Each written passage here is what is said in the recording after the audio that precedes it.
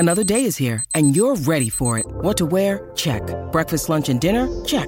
Planning for what's next and how to save for it? That's where Bank of America can help.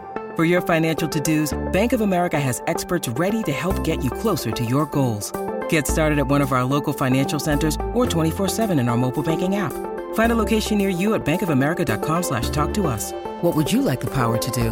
Mobile banking requires downloading the app and is only available for select devices. Message and data rates may apply. Bank of America N.A., member FDIC.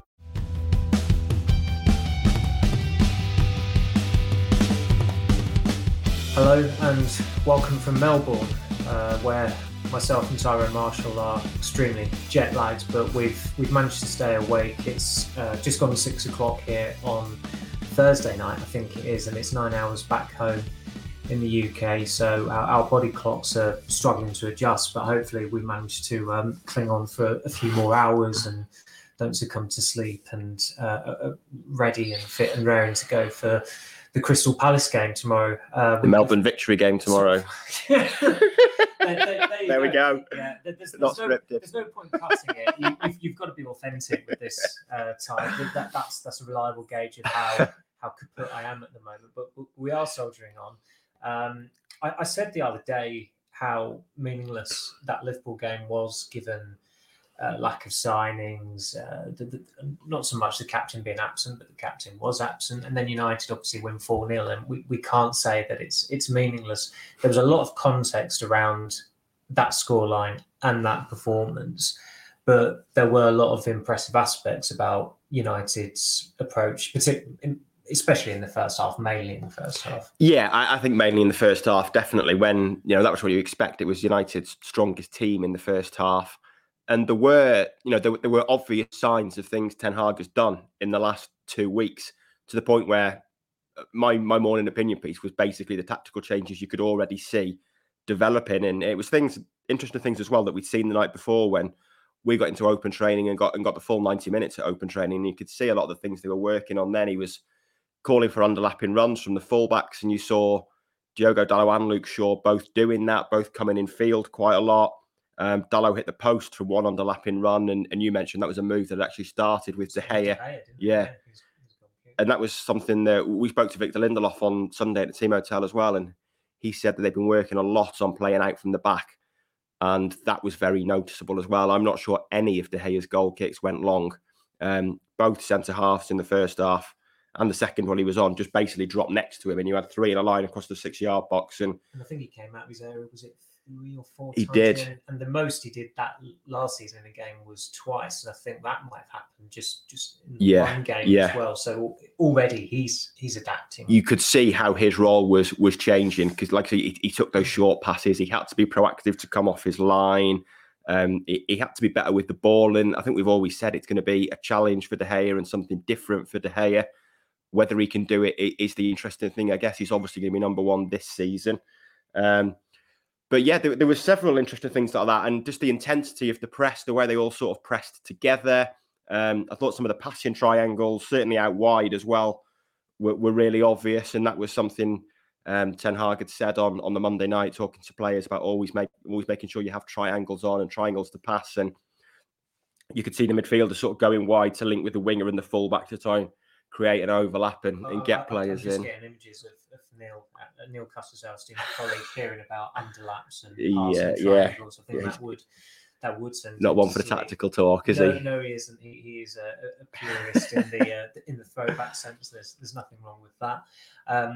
Obviously, United scored 3 times in the first half. Their attack, obviously, no Ronaldo. Very fluid approach. 3 players who've played probably their best football for United from the left-hand side, but the way they went about it, I think Sancho, his goal came where he popped up on the left. Marshall, who started as a centre-forward, switched to the left with Rashford at one point, and he ended up scoring his goal running in down the right-hand channel. Rashford should have scored as well, but he fluffed his lines. There was that chance where Sancho laid it on the plate for him. The one I thought who probably was the best player on the night overall was Sancho. It just goes to show that if you identify a player as the player who should play on the right wing and you play him on the right wing, that it's a pretty logical way of going about it. Yeah, absolutely. And it felt like a night where obviously United have wanted Anthony. It feels like that's a deal that's pretty unlikely given Ajax's price tag. And it felt, on Tuesday night, it felt like it was unnecessary as well, given the way Sancho played on the right. He looked full of confidence to me, that the way he was taking on the Liverpool had a rookie left-back out in the first half, Luke Chambers, I think it was. And I mean, Sancho was tormenting him at times with step-overs and drag-backs. There was one crossfield pass from Luke Shaw that he basically controlled on the volley by flicking his right heel behind his left leg. And it was, in a way, it was unnecessary showboating, but the shrieks from the crowd showed that they loved it. And it was just a sign of a player who clearly was confident and has done some good work in the last 2 weeks. And it did show that he can. We know he can play on that right wing. His last season at Dortmund, he kind of played equally right and left, and also as a number 10 at times. So he's very versatile, but he certainly can play on the right. There is a trend or a fascination these days with inverted wingers. But last season at Ajax, they played with Dusan Tadic, a left-footed winger, on the left, whipping in crosses for Sebastian Haller. So Ten Hag isn't against it. Obviously, Anthony was a right-footed left winger, but it shows that he's happy with wingers who play on the right and a right-footed, or play on the left and a left-footed. And the reality is that United have got so many players that prefer that left-sided position.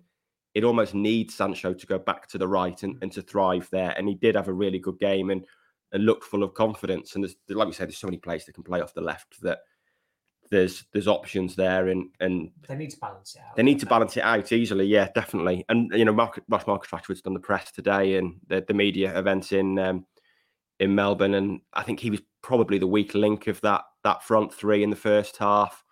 And the issue, I think, it feels like they don't need Anthony now, but it does feel like they might need a centre half. Obviously, they're centre forward, so we don't know what's going to happen with Ronaldo. But if they lose Ronaldo, which it feels in the balance at the moment, given we're just not sure there's going to be a market for him. But it kind of showed that you don't want to rely on Martial and Rashford for 38 games. And then in the second half, you play an Ahmad through the middle, who's a 5'7", and he's not going to get much joy as a striker in the Premier League. They might still be going out on loan. It probably needs to, given what happened last season. So it does feel like they might need to move that priority to centre forward, depending on what happens with Ronaldo. I suppose, in fairness to Solskjaer, who obviously he started Sancho on the left there last season. He did have Mason Greenwood to select from, and Greenwood had properly established himself in the team. It's obvious, everybody knows why Greenwood's been unavailable for the last 6 or 7 months now, but having Sancho there, the way he did play, the way he combined with Diogo Dalot was quite encouraging as well. Dalot is clearly better going forward than he is defending. He was far too porous when Luis Diaz got a shot in, and De Gea made a half decent save. I think that was at 0-0. In terms of, I mean, the way that Ten Hag set out the team, it wasn't massively surprising. Objectively, as bad as Martial's been the last 2 years, he is a better footballer than Anthony Elanga.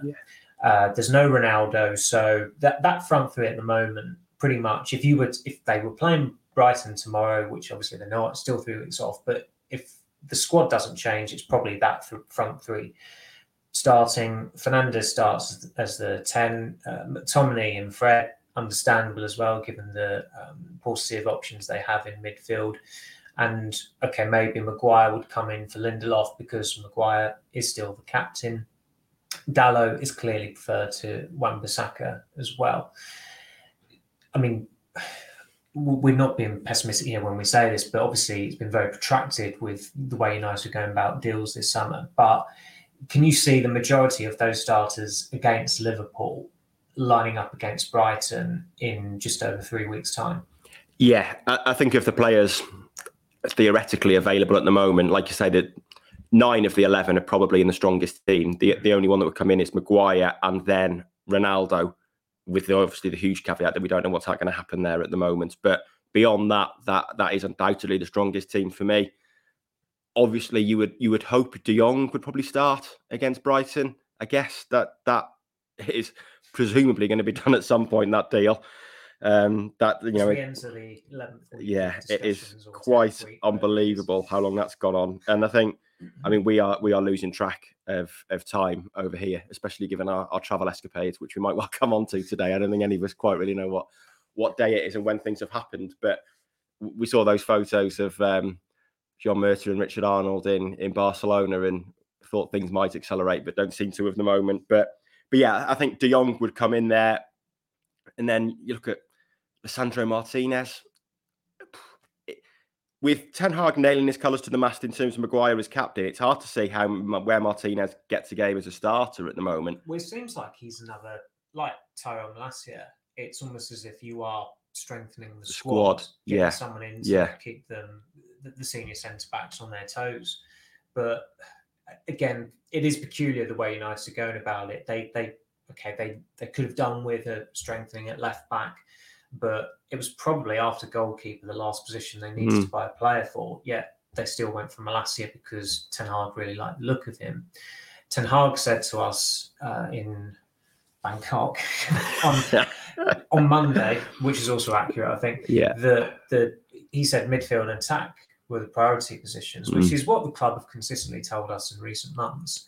Yet there's a scenario now where it's probably actually looking like that there's a chance that Martinez will be the second signing in rather than Eriksen, which again is taking an inordinate amount of time. And there has to be a stringent medical there with Eriksen, but it was also 10 or 11 days since United said they were preparing contracts for him. Do you think there's a danger that they're actually losing sight of their priorities, or do you think it's just a consequence of the players they've gone for in midfield and attack? They've not got in over their head with them, but they've become protracted to an unlikely extent in United's eyes. Yeah, I think certainly with De Jong, that is the case. And I think with De Jong, if it wasn't for this Barcelona wages issue, I think that deal might well be done by now. That is obviously a significant sticking point and something that United will want to tread very carefully around and not... United aren't obliged to pay Frankie de Jong. No, not at all. Playing for Barcelona. Not at all, not at all. You know, he is owed those wages by Barcelona, and it's entirely fair enough he wants them. And whether there becomes a time when Barcelona say to United, we need your help to get the deal over the line, that United don't want to set a precedent for that sort of thing. So you can understand them tiptoeing around that. And I guess the other thing to consider is that they went for Malacia because he was on the verge of signing for Lyon. They've gone for Martinez because Arsenal made a move for him. So they've kind of been forced into going for those players. So, I mean, having said, I think we all thought at the start of the window it would be midfield and attack first. It's almost like they've been forced to readapt. But those clearly are the priorities. I think we talked about a minute ago, the attacking one is interesting now because it almost feels like the kind of attacker they need is different. They've talked about this kind of word of the summer. It feels like 2022's cultural reset, but multifunctional. Which is a phrase they've even applied to the media club staff. Yeah. because MUTV hadn't sent their commentators out here, and a phrase that was used was that they wanted more multifunctional media members out there, which is pretty unique. But as you say, this is the phrase. They wanted multifunctional forwards as well. But I've not seen Anthony play loads, but I don't think he's ever played as a centre forward, and certainly hasn't got the physique of a centre forward. No. And it does feel like they need to keep their options open there due to the Ronaldo situation. And I mean, we keep coming back to Ronaldo. And I think we said when we flew out here, it was always going to be a tour that was about someone that wasn't here. And I think every day that passes, the chances of him coming out here are getting less and less. But it is still the significant elephant in the room. Ten Hag asked about it again today, and it does affect what United do in the market, I think, and their transfer business, because we know they've both told us this, they've got a sizable budget, but they also talk of being sustainable. And if they're going to be sustainable, the reality is the coffers aren't as big this year because they didn't qualify for the Champions League. Yeah. So that they perhaps need to keep their options open there. So you maybe wonder if the attacking situation will get dragged on just until they have clarity on what is happening with their current centre forwards. And I don't think any of us who are on these podcasts have ever said, they shouldn't sign any defenders whatsoever, because clearly last season was their worst defensive season since, I think it was the 78-79 season. But when you can see that many goals, you do need to reinforce. I suppose the counterpoint that, again, is something that we're making, is that the profile of players that Ten Hag has gone for is... we're sceptical of them at best. I think it's fair to say, given that he's going to players that he's worked with or played. In Malacia's case, he's familiar with. He's gone to the Eredivisie, which is another risk. looking, I think I probably said it on the podcast the other day, but forgive me because of the way I am at the moment, my body clock. But Manchester City, I think, have only ever signed one player from the Eredivisie during the Abu Dhabi reign, since they were taken over in 2008. And that was Angelino, who, of course, was developed in their academy. And when he did come back to City, he was heavily culpable for two of their worst defeats that season against Liverpool and United in 2019. Which was the only season in the last five seasons, I think it is, where they didn't win the league. So it is a big risk going to the Eredivisie. But looking ahead, going back to, we'll touch upon the midfield, I suppose. I mean, it's obviously still De Jongless, and probably will be by the end of the tour. That whole five signings target is looking pretty steep now, and it certainly did at the start. But I mean, I saw the word McFred trending, or it was of interest to me. It's never of interest to me on Twitter, but it always comes up on that right-hand sidebar. And of course, McTominay and Fred did start against Liverpool. Fred scored a lovely goal. I mean, the parallels with Ralph Rangnick's reign even extended to that. There was a press, there was a high line, there was a lobbed goal from Fred as well. Of those two, I think it's fair to say that at least one of them will be starting against Brighton. Yeah. That player should be Fred, or should it be McTominay? I think it should be. Fred. Yeah. And it's, I think it's interesting that Van der Beek, Ten Hag seems to prefer midfielders who can do two roles in a way. And I think Fred and McTominay can both play further forward as well as further back. There's no one in that squad, and we've talked about it a lot, who is a natural defensive midfielder. Yeah. A lot of them can play 6 and 8. And we might come on to this, but he spoke about Donny van der Beek today as a player who can also play 6 and 8, but is clearly better as an 8 or a 10, he feels. So there's lots of options there to move it around. But I think Fred is the better player. And kind of in my head and imagining that midfield on paper, I do feel like Fred and De Jong could be a good partnership. Fred's tenacious, got great energy, gets around the pitch well. He can really press opponents. And it's interesting, the Liverpool game, after the Liverpool press conference after the game, and Klopp talked about how United had man-marked their midfield and caused them real issues and won the ball back. And that's kind of something you can see Fred doing really well, while De Jong is the classier player, the player that... Ten Hag didn't entirely agree with that today. No, he didn't. He kind of said we man-marked them at times, but the way Klopp was talking, it felt like Klopp was insinuating they'd done it all the time, and Ten Hag seemed to say we'd only done it on occasions, really. Obviously, certain triggers, I guess, to go into that. But you feel like Ten Hag's De Jong is the player who will come deep, get the ball from the centre halves and pass it. And I think De Jong and Fred feels like it could be a good midfield too. And at Ajax, he had De Jong alongside Lasse Schöne, who I've not seen loads of, but I don't think is a natural defensive midfielder either. No, probably a similar-ish player to Fred in a way. Obviously, the difference is, and we're coming back to what you mentioned before, that's Ajax in the Eredivisie. This is United in the Premier League. The standard is a lot harder. There's no guarantee that kind of midfield will work. And then I think if you've got those, you've got someone further forward who is, I think, will be Fernandes at the start of the season. I think Eriksen could push him hard. And then in reality, the third choice is Donny van der Beek. And we were talking about this in the taxi when the journey finally ended today. And Ten Hag had said Van der Beek's best position was in the box.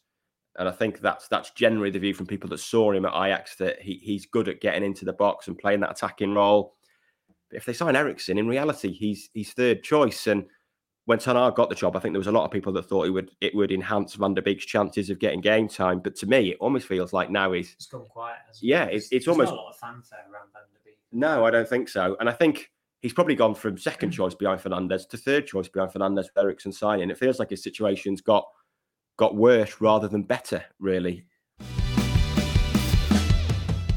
Well, you look at that second half on Tuesday, and of course, Ten Hag made 10 outfield changes. Van der Beek was the oldest of the front six by quite a long way.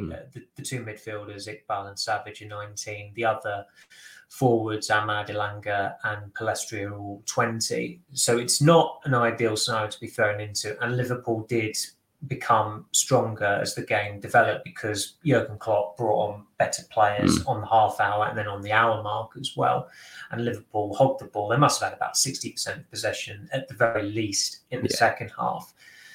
But if you are Van der Beek, who was a player that was courted and probably would have been signed by Real Madrid if there hadn't have been the COVID-19 pandemic, and you did what you did during that Champions League run to the semi-finals with Ajax, just watching him the other night, he should be doing more. He should look a lot more dominant. But even just, I mean, I had to, just for the purposes of the piece, just refresh myself with his condensed highlights by one of those YouTube accounts which clips individual players. And the only thing I could remember him doing was trying to spring Ahmad through on a breakaway. Yeah. And even then, that looked overhit, that pass. And looking at the replay, it was overhit. Other than that, I don't think he did anything. He didn't do anything. And it's also, it's that Van der Beek way of, he's so eager to impress, he's putting himself about, but there's no real method to it. There's no real rhythm. He's clearly, determined to succeed at United and be an integral part of their plans. But he's been in England for almost 2 years now. He made pretty much zero contribution to Everton staying up because he was injured for a lot of the time. As you say, I mean, Fernandes is never going to be ousted by Van der Beek. I just don't see a scenario. I don't see that happening anytime soon. Eriksen, I suppose, is more. He's a flexible player. He's played on the wing for Tottenham. He can certainly play deep as well. And he's almost. There's a chance he'll occupy a similar role to Juan Mata in his last years at United, but a far more involved role because Mata was barely used. And okay, that may give Van der Beek some hope. And if De Jong comes in, he's a player that he knows he can link up with. But there's a chance that come the end of August or towards the end of August, he may be in a worse situation as far as the selection hierarchy is concerned than last year. And okay, a lot of midfielders have gone and there's hope there. But when Ten Hag is saying, he's better further forward, which I think most people would have agreed with in the first instance, it can't be beyond the realms of possible. You cannot say for certainty at this stage that when that window closes, he'll be there, because there's only one more squad get together for national teams before the World Cup. And of course, he's not made any one of Louis van Gaal's squads. Yeah, absolutely. I think it's been over a year now since he was last involved in a Holland squad, maybe longer. And he, in 18 months at United before he went to Everton, he started 4 Premier League games, and 2 of them were meaningless at the end of the previous season. Leicester and Wolves. When Solskjaer, I think, made 11 changes in both games. I think the Leicester game was 2 days before the rearranged Liverpool game. Yeah. And the Wolves game was, of course, 3 days before the Europa League final. The final. Yeah. And Van der Beek played in those. I mean, he hasn't played a meaningful league game for United since playing 45 minutes against West Ham in that 3-1 win. They took him off at half-time and replaced him with Fernandes. And it does... try not to be negative here about the whole Eredivisie thing, but like we say, it is a concern given the history of Eredivisie players in the Premier League. But I'm sure... It's actually gone worse in that Daley Blind was a decent player for United, despite what Ed Woodward said about him. Like, it was strange that Woodward cited him as an un-United player. Fair enough with Morgan Schneider, who was the other player he dug out for that. Memphis Depay was a disaster, but actually, when you look at what he contributed to United, which was not much at all, he did do more than Van der Beek. He did. And those 2 players got transfers after 18 months. Yeah, and Van der Beek is a player who was excellent for Ten Hag's Ajax in 2018-19, and I think was quite good the following season because he stayed in a year longer than De Jong and De Ligt. But certainly in that 2018-19 team, he was superb in that run to the brink of the Champions League final. But then he's come to the Premier League and he's just not cut it. I mean, there's certainly an argument amongst some fans that he's not been given a fair chance, but I think he's not been given a fair chance for a reason. And I think he's certainly been unlucky at times, but he went to Everton and, we were saying before, I don't think he really pulled up any trees at Everton. He was in the team when they were going through a really rough patch under Lampard. Then he got injured. They improved, dragged themselves out of it. He didn't feature in the game where they kept themselves up on the Thursday night against Palace, I think it was. Then obviously scored against Arsenal on the final day in a much changed team when they were already on the beach and on holiday and got beat 5-1. But I don't think that loan spell at Everton really proved anything when it came to his credentials to play for United. And the fact that he was so successful in that Ajax team and has struggled at United, and like you say, has got to be very close to failing at United now, given the competition. It is a little bit of a concern in terms of the players who might follow him this summer. But then everyone is different, and there's talk of, Malacia is clearly an aggressive defender. Martinez is good in one-on-ones. So there's potential strength there for them. But I think, Van der Beek is a very obvious warning sign in terms of that transfer strategy. At the risk of prolonging this Dutch downer of podcast that we're going through at the moment, I'd say that another issue I had with Van der Beek, or have with Van der Beek, was that he wanted to join Everton in August last year. And even just little things, and I'm sounding maybe a little bit cantankerous here, but when Everton did stay up, their celebrations were pathetically excessive. They're a very big club. They should never have been in that situation, but you were expecting there to be a trophy parade. And Van der Beek was very much at the heart of it in the dressing room afterwards. And I just think that this is a player who 3 years earlier was Lucas Moura, a kick away from a Champions League final. A year after that, he was wanted by Real Madrid. He signed for Man United, and there he is celebrating Everton staying up. I just wonder whether he's actually got the right mentality to hack it at United, but we will see in the coming months, I suppose. As you corrected me earlier in saying that United do play Melbourne Victory tomorrow, it's a dilemma, these 5 things to look out for, because again, these matches, you just you take them in, you enjoy them, as we did on Tuesday. That was quite a madcap match, and with plenty of goals and the woodwork being hit. This is quite pretty low level compared to United playing Liverpool in Bangkok. It's a great stadium they'll be playing in, the MCG. I think us cricket aficionados are very much looking forward to experiencing that. We've not been able to see much of Melbourne yet so far, to only arrive today, and as I said, it's been a hell of a long journey, and I think we're all feeling a little bit run down. But with this Melbourne Victory game, it was noticeable during Van Gaal's second pre-season that I think United played 4 games in the States, and he played near enough the same, started, I should say, near enough the same side in all 4. And on the first day of the season against Tottenham, 9 of the starters from the first friendly against Club America lined up against Spurs. And I think only one change was enforced because Phil Jones, for some reason, he wanted Phil Jones and Daley Blind starting alongside each other, even though Chris Smalling at that time was probably the best English centre-back around in 2015. So Smalling came in for Jones, who was Kelsey Breeze injured. And Sergio Romero started because obviously David De Gea wasn't being considered for selection amid his desire to join Real Madrid.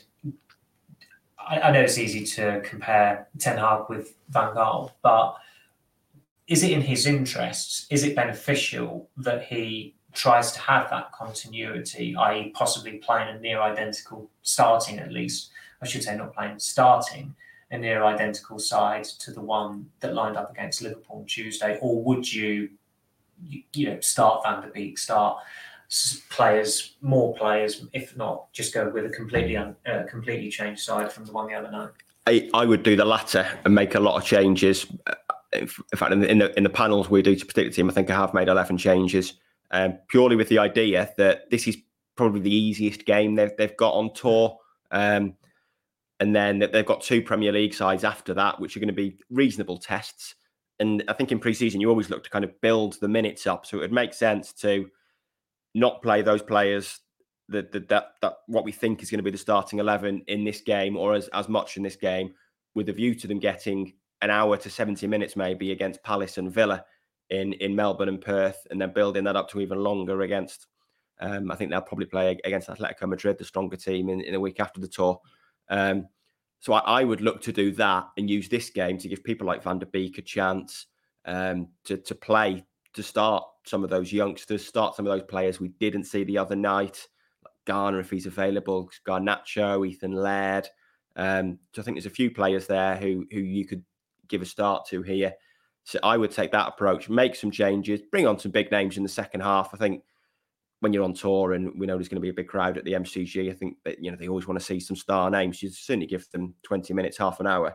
But I think I would hold them back from starting to look to give them at least an hour in both of those Palace and Villa games and really use them as the tune-ups, because I just think they'll get a better test against those two than Melbourne Victory, who are at the start of their pre-season as well. I don't think the league has actually started here. They finished second in the A-League last season. I think they might have done. Yeah, they've signed Nani this week, haven't they? Yes. Which is going to be interesting. But yeah, I think I don't know what stage of their pre-season they're at, but this might even be their first friendly, I think, because the season certainly hasn't started yet. So you wouldn't expect it to be too much of a test for United, certainly compared to what's coming up. Yeah. We're hoping to speak to Ten Hag away from the cameras on this leg of the tour. He spoke in front of the cameras, again today. He was asked about Erik, who had a brilliant half against Liverpool the other night. He didn't put a foot wrong. He bailed out Alex Telles a number of times. I mean, Telles, okay, he's not a centre-back and he was played there, but he made lapses that he made at left-back last season. I think it's safe to say that he's not got much chance of any game time at United next season. But Bailly was very good, and Ten Hag was asked about him today, and whether it was a headache, having another centre-back to choose from. He said it wasn't. He came out with this line again about how it's an unusual season with the World Cup in the middle of it. You're going to need maybe a larger squad than normal. But the fact of the matter is, United are going to be signing centre-back as avid a following, and I think avid is the word that Bailly has, particularly among the online fan base. He's in danger of becoming, I think he ended last season as the fifth choice centre-back. He'll probably start this season as fifth choice centre-back if or when Lisandro Martinez comes in. Are you just brushing off this whole give him another chance, or would you advocate that? I wouldn't be against advocating it, but I think the biggest problem is I don't think he'll want another chance at being fourth or fifth choice, really. We said at the time that it was remarkable. He got that new contract in March 2021, was it? And then in April 2021, he was given an interview threatening to leave if he didn't play more often. The Europa League final. Yeah. And Solskjaer being Solskjaer, I thought, I'd best play him. Yeah. And then something clearly went on last season, because he ended... He clearly fell out of favour big time with Ralph Rangnick, and I think there were clearly things going on behind the scenes there with regards to Bailly and his view of Harry Maguire. Yeah. So I don't see a scenario where he is happy to stay as fourth choice, and I think Lindelof is a more reliable, more solid player. If you really want five centre halves, then you look at Twanzebe or Phil Jones, I think, as your fifth choice option. I'm not sure you really need five centre halves. And even with that, Jones, the club cheerfully told us, was doing his own training program to prepare for the new season. You just thought, well, doesn't he do that every summer? I mean, he started 2 games in nearly 2.5 years. He may still be unsellable. I think it's safe to say he will not be at the club this time next year, because if he is still at the club beyond January, he will just be released. Twanzebe has had a really, really dreadful year, year or 18 months. In fact, he's already left the tour for a personal issue. There's some confusion about that, but effectively he is not in Australia. So at the moment, I suppose it would be a risk to go into the season with just 4 centre-backs, when sometimes, I mean, maybe not Ten Hag as much, but there are coaches out there who do like to play 3 at the back. Yeah. And sometimes you think, well, I will need a fifth centre-back in reserve. I suppose Luke Shaw could always fill that. And Alex Telles, if need be. or Alex Telles, yeah. I mean, I even asked Tyrell Malacia the other night, because of some of the quotes that were given about his signing, whether he actually could play at right back, because I think something Ten Hag said suggested, you might be able to use there, and Malacia was very, very adamant that he's only ever played at left back, so that clears that up anyway. But maybe Bailly would have to be kept on as a consequence of what's going on with the other defenders. But I think it's safe to say that it's in everyone's interest that United just bank a fee for him. And I think so, yeah. And that you're right. There is an argument for having a fifth centre half, and I think, in a way, what happened to Liverpool 2 years ago has probably kind of made every other Premier League team think we need cover there. But finding a fifth centre half is so difficult, because teams don't really rotate at centre half. You don't make managers make attacking subs in games, don't they, rather than defensive subs.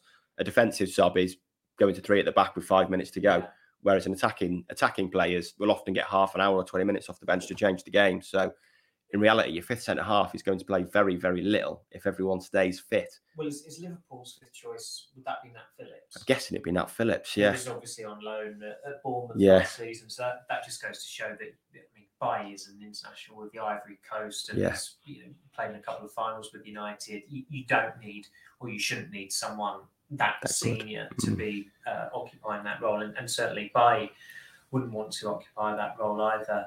I think it does rather typify by his time at United that he's the only player who has signed a contract and then he's changed agents. Normally a footballer will change agents and then sign a contract. It's almost as if Bailly signed a contract and he told his agents, "No, get me a transfer." And they'd done the opposite, so he then went to an agency. But that's part of the Erik Bailly show. It is very, very entertaining. I think we've done well to soldier on here for 35 minutes. Yes, so absolutely. We will leave it at that. There will be another one of these from Melbourne, possibly with a guest, one of our colleagues. I'm sure Simon Peach will be itching to do it after he accepted a selfie the other day. He's big in Asia. He may be big in Australasia as well. We'll have to wait and see for that. So we might get him on one. But thank you for listening or watching. Please do like and subscribe to the podcast. That's always, we're always very grateful for that. And we will see you next time. Take care.